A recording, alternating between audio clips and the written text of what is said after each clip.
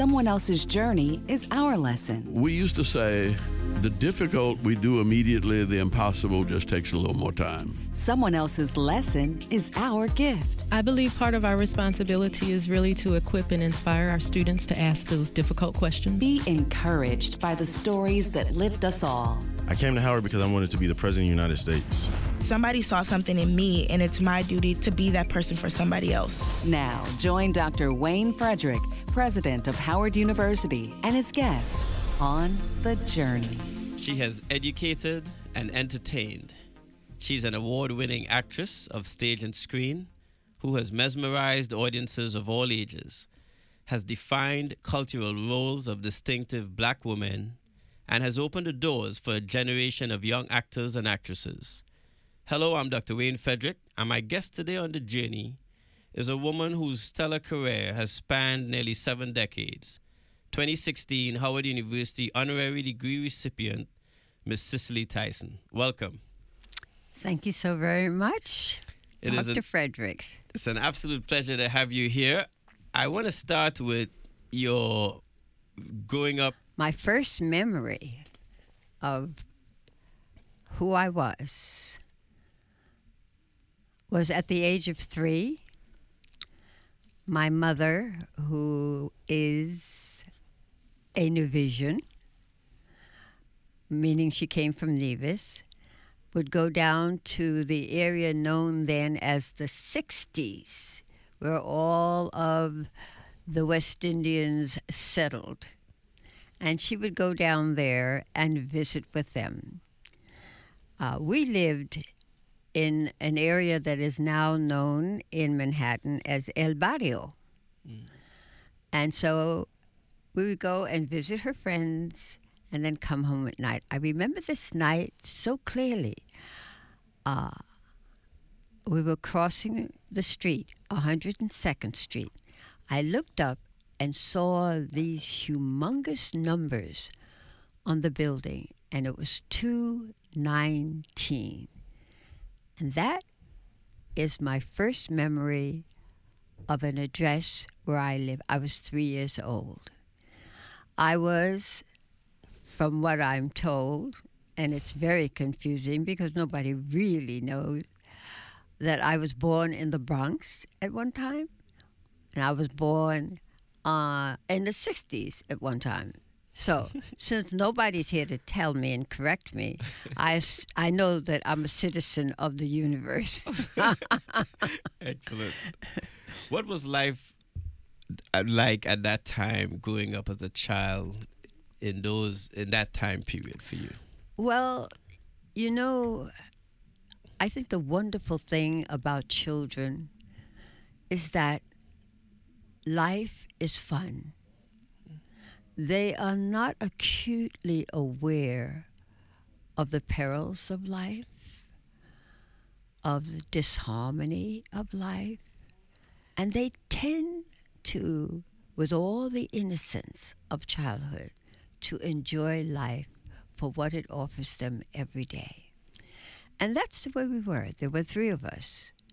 My brother, who was the eldest, I'm the middle child, and then my sister, who was the baby. But I, with my curiosity, would wait. My mother and father ran a produce business, selling fruits and vegetables indigenous to the Caribbean life. So the natives would have some place to go and buy their native food. And the minute my mother went out to help him, I would leave the house and jump on the train and ride to the last stop and get out and walk all over the neighborhood. And that is what made me know that there was something outside of 102nd Street. What was your first exposure to the camera or to entertaining in any shape or form? My first exposure came as quite an accident. I was walking along the street, and someone tapped me on the shoulder and asked if I was a model. And I said, no. Well, you should be. I said, well, how do you do that? And he said, you go to school and you study like you do any other subject. So I went in search of a school, and I found one. Um, uh, she was the daughter of Judge Watson, and Skids Watson was her brother, and she had formed a modeling school. And I went there, and I got my certificate, and then I started going out, making the rounds. And one afternoon, I walked into this magazine editor, and she interviewed me, and I left. There was a lady sitting in the lobby, and her name was Evelyn Davis, and she said to the editor, Mildred Smith, who was that little one that just sashayed out of here? She looks just like the character they need for a movie I just read for. So I was called by Mildred Smith, and I said to her, I don't know anything about acting. Thank you very much. She was insistent, persistent. She wouldn't stop. And I said, look, you're going to get me in a lot of trouble. You have to stop calling me. Okay. She said, do me a favor, go see this man. I said, okay. Hung up the phone. I did go to see the man. He had a studio in Carnegie Hall. So I read, and I guess instinctively I did the right thing. And that's what I think talent is, that in a given set of circumstances, you perform correctly. And so he said, would you like to be an actress? I said, I don't know what that means. And he said, well, take this home and bone up on it. He said, if you want to be an actress, you got a job. And that's how it started. Fascinating. Yes. You're listening to The Journey. My guest today is Miss Cicely Tyson. I'm Dr. Wayne Frederick. Let me change gears just a little bit. So you fell into this role, as it were, but clearly, as you were describing, your talent rose to be the cream of the crop. Mm-hmm. What decisions you felt, or what roles you played, or activities you participated in that you think were pivotal to the successful career that you had? Pivotal? Pivotal. Well, I tend to believe, because of the way I work, it doesn't matter to me how small the role is. I prepare the same way. I do a tremendous amount of research just so I could get to understand who this person is that I'm trying to get you to understand. And so I find that I learn something through each one of them. Each one of them hopefully has made me a better human being, just by the mere virtue of my studying, trying to understand why they do and or say certain things. You've lived through the civil rights era. You've seen the inauguration of a African-American president. What is your perspective of where America is today with respect to its African-American population in particular? Oh boy. Well, it's very difficult for me to say because I have such mixed emotions about where we are today in relation to where we were.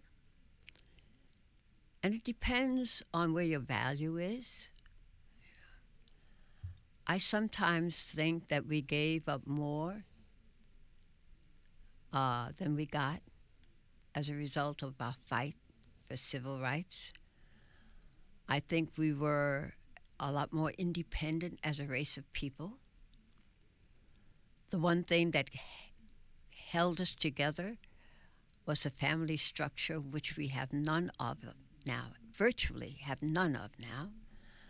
I mean, I do remember how important it was to me as a child growing up, 6 o'clock dinner, when the entire family sat down to the table and ate and conversed and went through our day and our aches, our pains, our joys, our sorrows. That doesn't exist anymore. And so I see that the fight, the struggle is still here. I think we have to assess what our values are for ourselves, not have someone do that for us. And I think when we get to the point where we can do that, we'll stop giving away ourselves. Now, I saw Roots when I was 6 years old, and I feel strongly that that was my introduction to television. That was my introduction to that box that gave me a view of the world. Real. What was it like being involved in that project? Well, it was very exciting. It was very exciting. Well, I had, of course, the blessing it was to just be in his presence, Alex Haley. He was an incredible master. And fortunate enough to be in Roots. I had an encounter with Margulies, one of the producers, and it didn't work out. I realized that it was something that I did not want to do and didn't do. And he allowed me to step out of it. And he said to me, well, you owe me one. And so he came to me when he was going to do Roots. And I said, yes, I owe you one, but I'm not doing it for nothing. And that's how I got to be Kunta Kinte's mother. It was a very exciting set to be on project. Everybody was just fired up because it was a first. It was a first. It's a classic, an absolute classic. You've received many awards, Emmy Awards, Tony Awards.